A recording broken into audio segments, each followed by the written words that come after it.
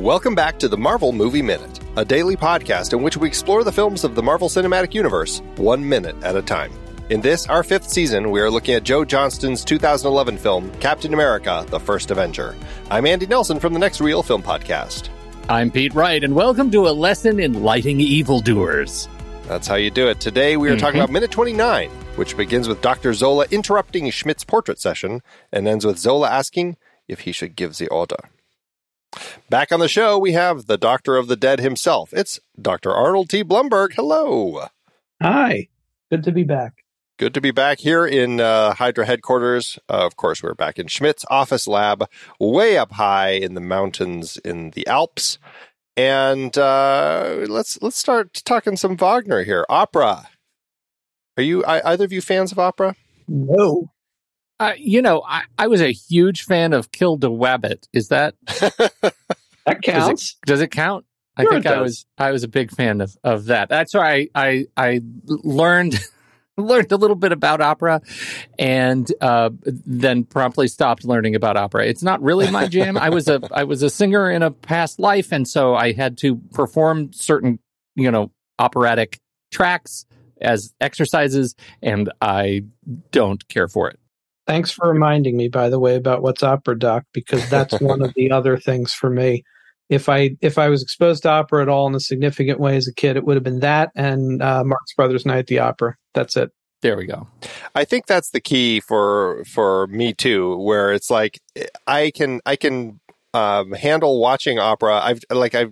I've sat through a few Ingmar Bergman operas, like operatic films, and I find it a difficult format for me to really connect with, and so it is definitely the things like What's Opera Doc, or we were talking before the show, things like Black Swan, which integrate something like a ballet into the movie as kind of part of the story, and so I feel like I handle that better. And when it comes to opera, I know key opera pieces, but kind of sitting through it, I struggle with a little bit. It's just not for me. I know there are plenty of great operas out there, and I don't want to, say anything too bad about them, because I know there are plenty of great opera fans, and more power to them. It's just not for me. But one thing I do like about Wagner is how big they are, and you see Wagner used in such interesting ways because the opera music is so big. And here we come in as Zola walks into the lab here. We have an opera piece playing. It is I'm not going to say it. It's scene 3 from the Valkyrie. My Father Promised Me a Sword is the piece that we come in on. It's the first day of the stage festival in the first act. That's where we come in on. And then interestingly, it transitions to the funeral march, Twilight from Götterdämmerung, Twilight of the Gods, the third procession. So I feel like they wanted to have Wagner in here, but they wanted to have a few key moments. And we come in on this big singing here, it's big and it feels very operatic and it fits with kind of what we're seeing. But then as we get to the conversation toward the end of the minute, as they're talking about having found Erskine and, should we move forward with the plans, the music kind of takes on a little bit more of a menacing tone. It's kind of like these little kind of creepy sounds.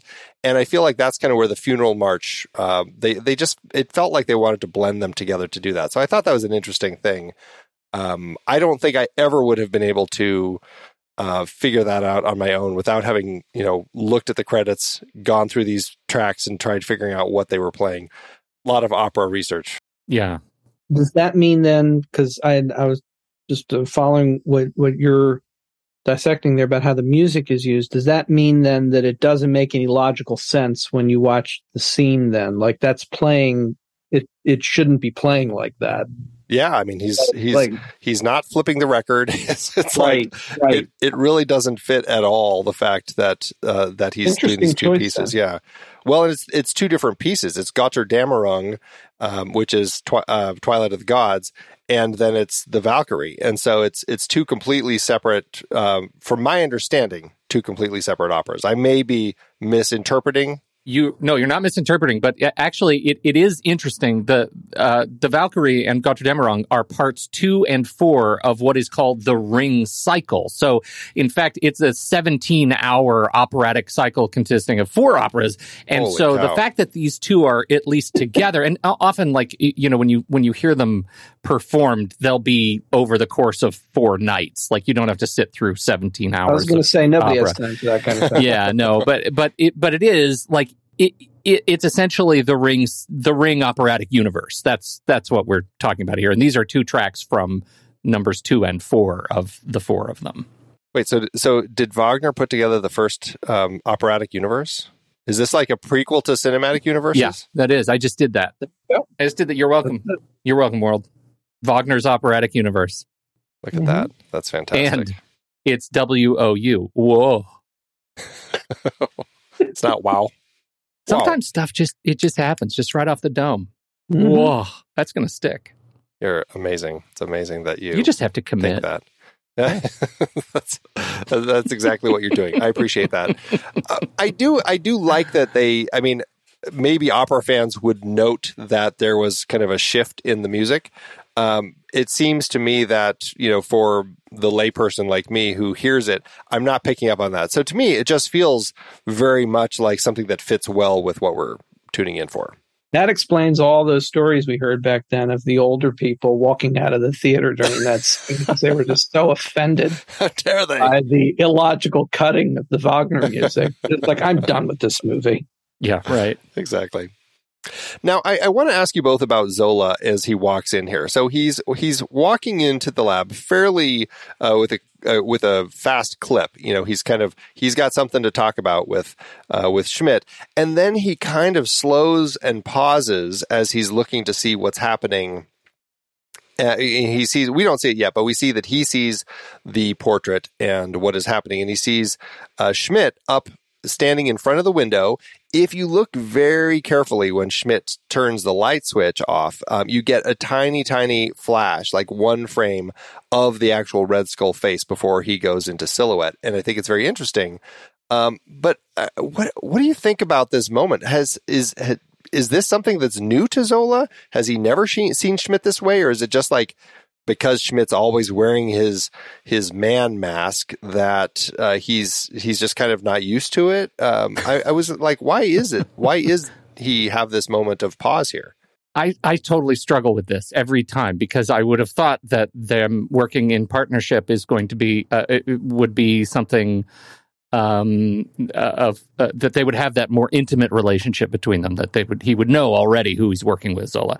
But in this case, not only does he attempt to hide himself, where he has already revealed himself to his painter, and not Zola apparently, but then he unveils himself in a moment that doesn't feel dramatic to me. He just turns on the light, right? And so I find that interesting. I've never, this is like many things. This has happened a lot where we've talked about things too. I've never really thought much about that. But it occurs to me, I don't know that I ever thought that he hadn't seen him before. I think, and I might be wrong, but I think it more speaks to the kind of power dynamic they have between the two of them. Zola's obviously very afraid of him. He's working for the kind of guy who's so mercurial he could decide any minute to shoot you. Like you don't know what's going to happen. He's treading a fine line here, every time he talks to him. And clearly, despite it doesn't make sense really, it's illogical, but he's a villain, so it doesn't have to.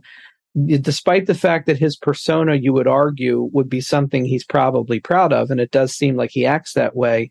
It does seem like there might be an element of shame or discomfort sometimes with revealing himself. And it might be that the two of them have often had to interact in ways where Zola can't acknowledge that he's like, I see what you look like, and it's weird, So I feel like it's more about the fact that the two of them have this power relationship, and he's very nervous around him, and Red Skull kind of likes to keep himself in shadow, and Zola's trying to act like that's not a thing.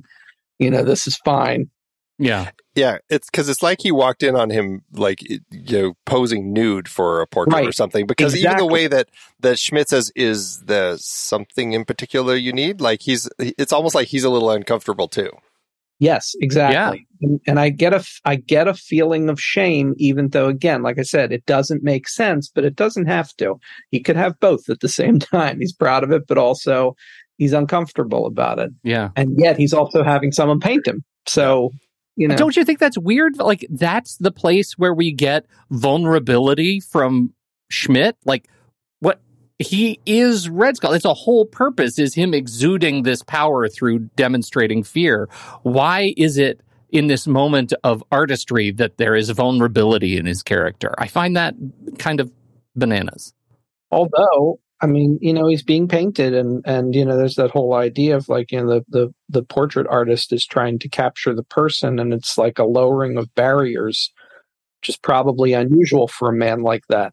To feel like he's in that position, which, by the way, leads to something else about the painter, which I think is the next minute, so I'll save that. But it's kind of a Sam Raimi reaction shot of the painter that we get here.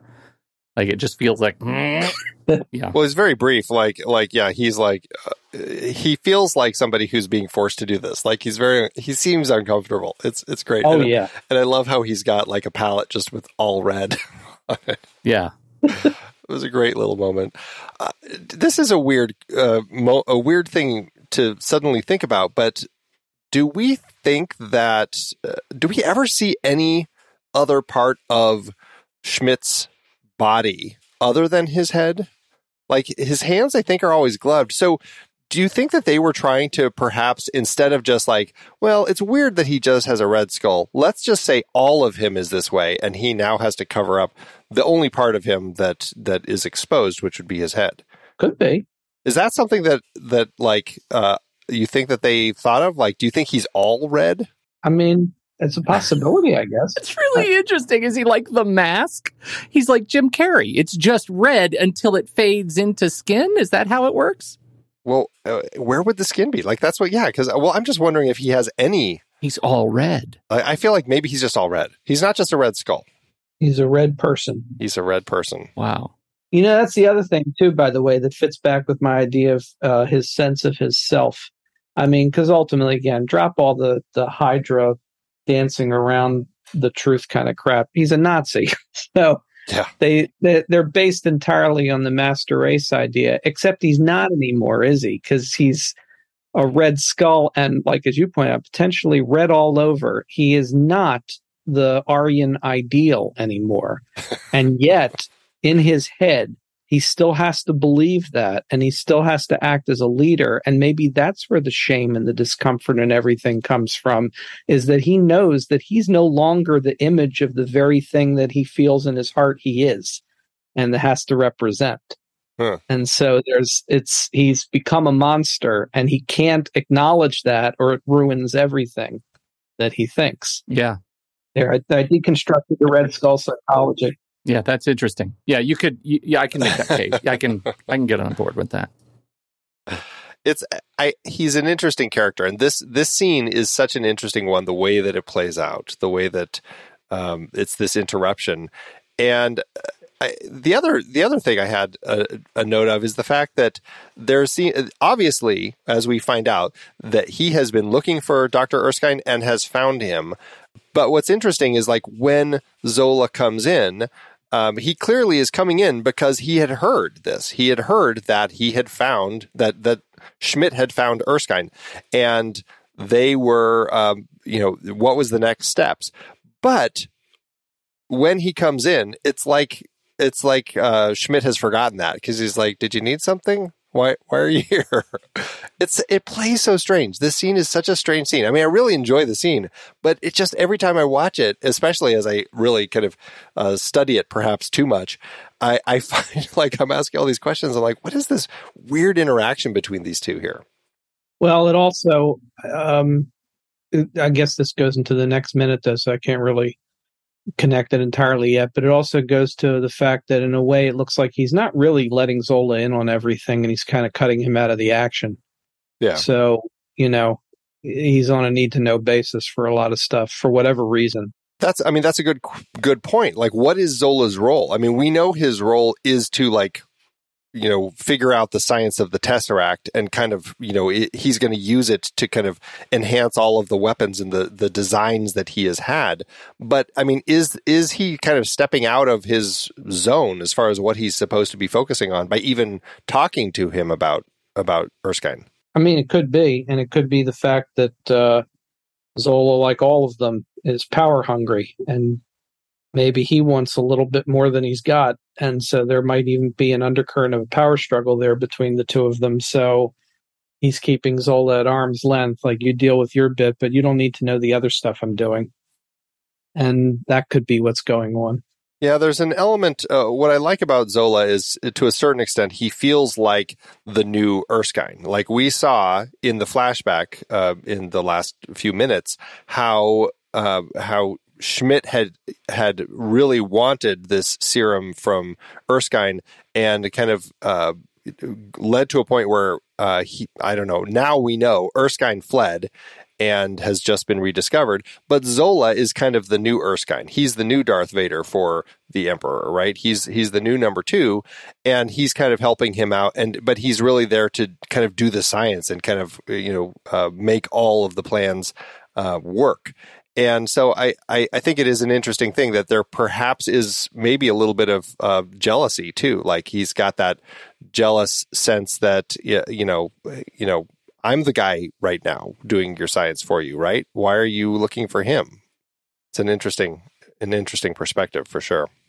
That is interesting. And one, can you imagine if Darth Vader were as whelpy as Zola is in this movie? That would have been a different take. And two, it gets to part of the level of commitment that seems to waver. And we've talked about this before. Like, what is Zola really into it for, right? Is he into it as a measure of subservience, as a measure of allegiance to Schmidt?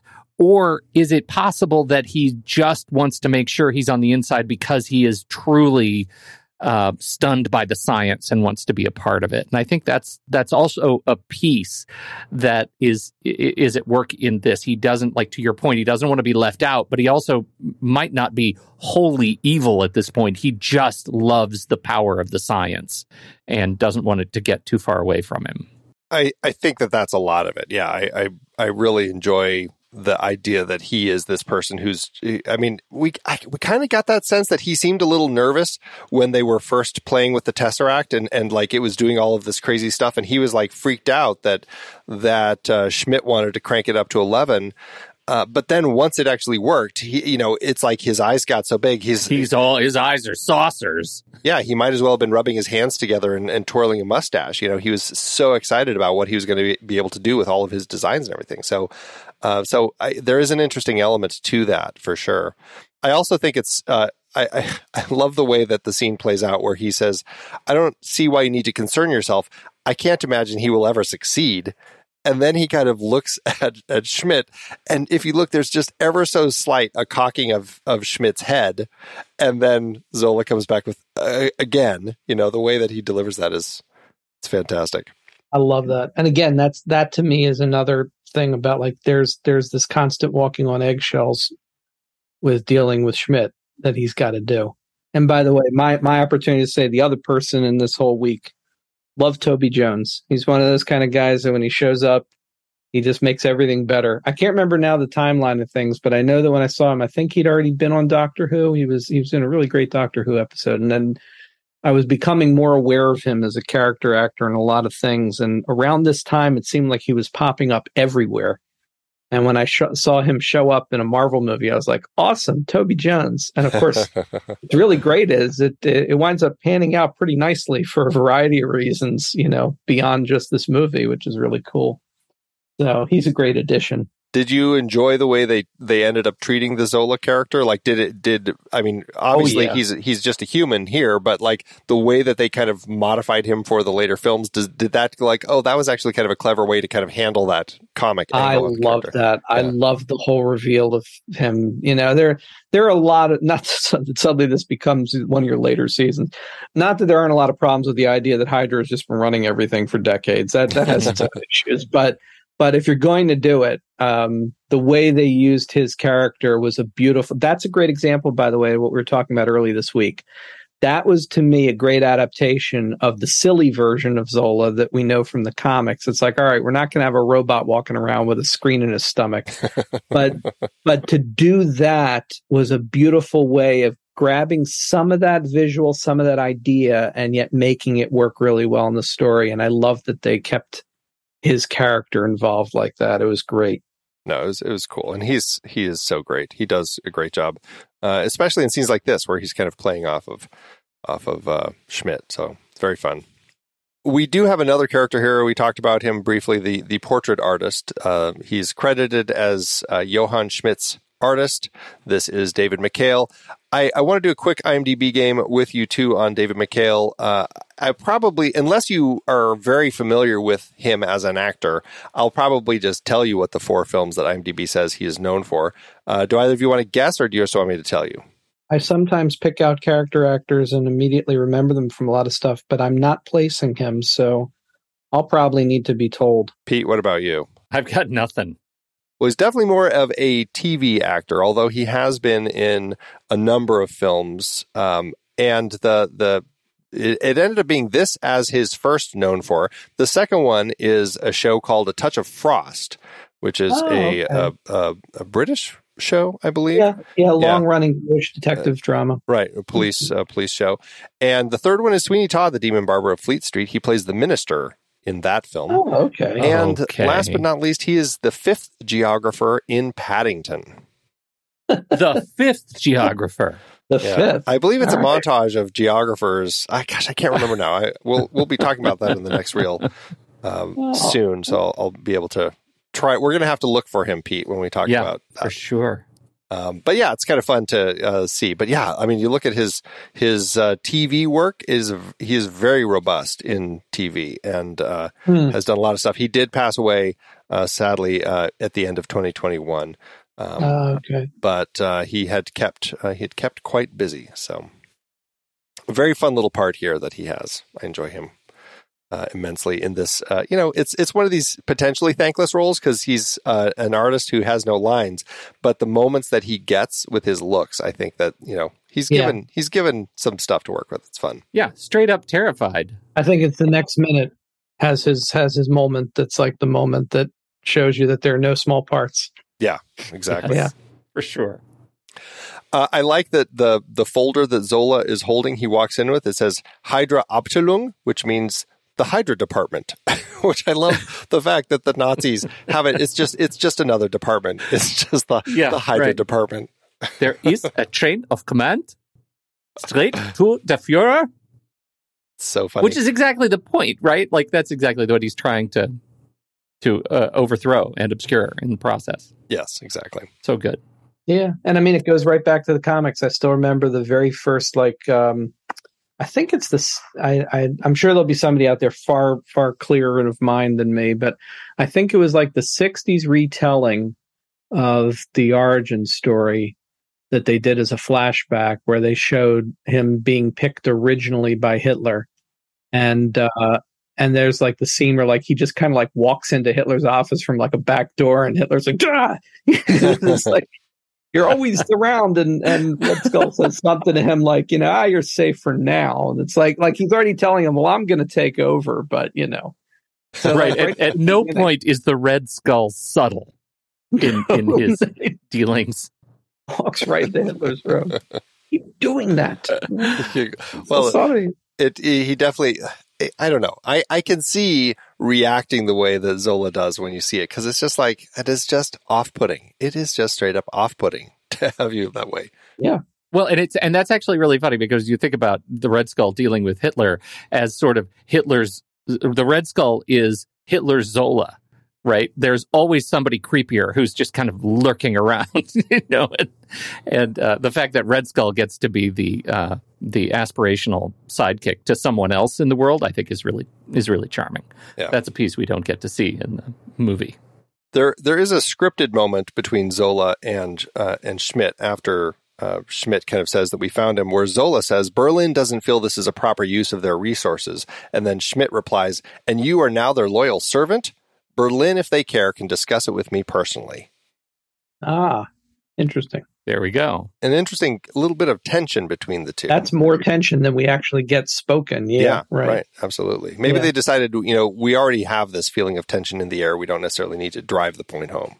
Could be. Yeah. And dramatic lighting, right? He gets the chance to display tension in shadow and light, and it's great. Oh, yes. That's what I was saying last time, is that I love this set, and it gives him that great opportunity to do that wonderful silhouette, and it's just fantastic. It's a great hint, because, astute film goers might have thought that they caught a flash of that Red Skull face when he first turns the lights off, because it is there. But what I love about the way the scene plays out is you really get this sense that you're looking at the Red Skull, but you just can't see him. And it's just like it's driving you nuts because you keep looking at it like, is there a hint in there? Can I see? I love the way that they decided to first kind of play this. It's very clever and mysterious. Yeah. So we get to these surveillance photos of Erskine that are laying on Schmidt's desk. They're square photos, which I thought was kind of interesting. We're going to talk about the photos on the desk in a sec. But one thing I love, there are Hydra logos everywhere. I just love that they are so obsessed with these Hydra logos that they just throw them everywhere. I love villains that know that branding is an important and essential part of the process. Absolutely.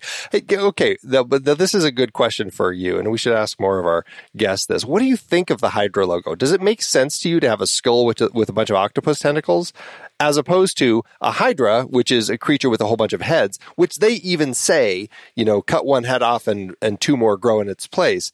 Does the logo end up making sense to that end?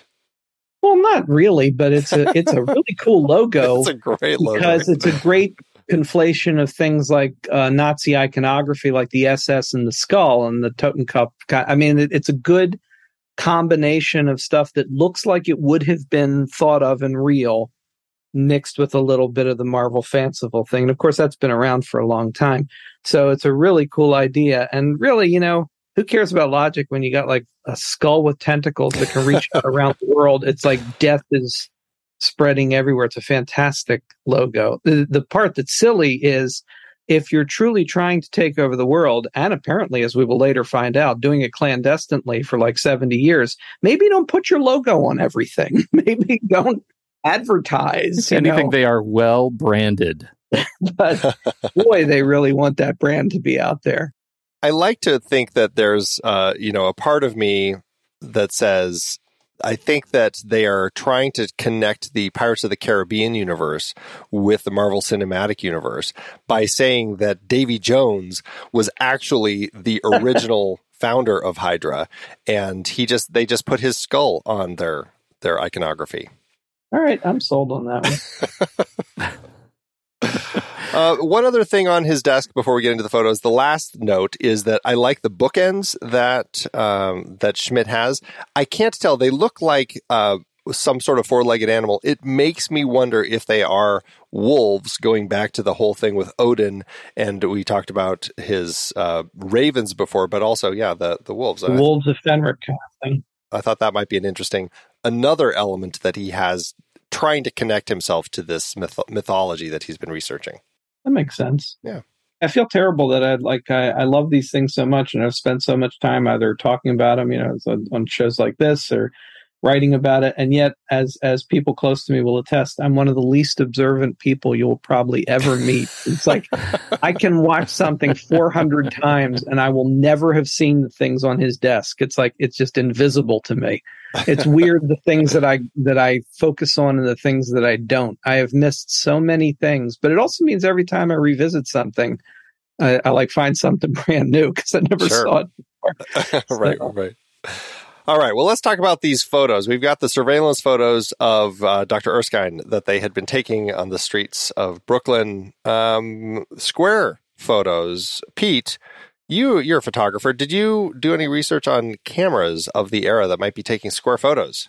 the cameras, it's hard to say exactly what camera was, in use, but the lines of the camera and the manufacturer, the Rolleiflex camera, the Rolleiflex lines, it was a German company, Franke and Heidecke, which was later changed to Rollewerk. But those cameras are legendary. And for collectors today, getting these twin lens reflex cameras and having these in your collection is really, really fun because they are waist cameras, right? So they're top-down viewfinders. So you hold it at your waist and you look down to shoot. And, these are the cameras that were largely used by war photographers to document the war. And so it would not be a surprise to hear that they were using one of these old Rolleiflex cameras with their original glass, like the Carl Zeiss lens. You still hear, Zeiss lenses are still incredibly popular they're just wonderfully machined pieces of kit.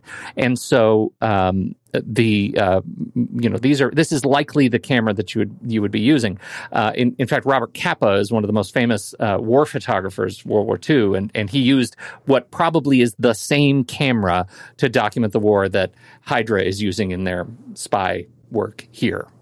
So interesting. Yes. Okay. And they were around. I mean, these were the cameras. It's actually interesting that we start at the effectively the World's Fair, because this camera was an award-winning piece of equipment at the World's Fair in 1937. Like the Rolleiflex Automat camera, which would have been shooting at this time. So I think that's a really cool line, and there's a lot of history on these particular cameras. My hunch is that's what we're seeing. Well, there's something visually interesting. I guess we're just so used to photos that are 3x5 or that kind of that sort of shape, where when you see square photos, there's something striking about them, and I like that they use them here because it does make them feel different in some capacity. Oh yeah, for sure. And a classic, the fact that they're, you can see the artifacts of the development process on each sheet, and I think that's really a fun and a classy addition to just such a quick moment. Yeah. Yeah, even how some of them look more black and white, some of them are a little more reddish, almost like the chemicals didn't set right or something. Yeah, they didn't quite finish. Yeah, that's cool. All right, well, I don't think I have anything else for this minute. We're going to come back and find out what the answer is to Zola's question. Shall I give the order? What is Schmidt going to say? All right, any last thoughts from either of you about this minute? I'm good. Fini. All right. Arnold, would you like to remind everyone again where they can track down you and more of the stuff that you're working on? You can hear my wife Natalie and I talk about all sorts of movies from horror and science fiction and beyond, many of them very bad and some of them very good. On our podcast, Ghouls in the House. What's an example of one of each? What's a bad one that you talked about and a good one? Well, we've talked about things like John Carpenter's The Thing and most recently, actually, Alien. But we've also talked about some really terrible movies. I can't remember if we talked about Chupacabra movie set at the Alamo or not. I know we watched it. There's some bad stuff out there, but also fun. So we try to cover the range. I'm not going to lie to you. I half expected you to say, well, we've watched The Thing and Alien, but we've also watched some good movies. And maybe if Arnold's going to come on here and be a provocateur, we're going to change the show. No, not in this case. I'm not, because those are unassailable. Well, they didn't used to be, I guess. Well, one of them anyway. Yeah. But so that's ghoulsinthehouse.com. And you can also check out my publishing company at atbpublishing.com. Fantastic. Well, thanks as always. Pete, always a pleasure. Maybe we should try for a photograph instead of a painting. Yeah? Yeah. Until next time, true believers.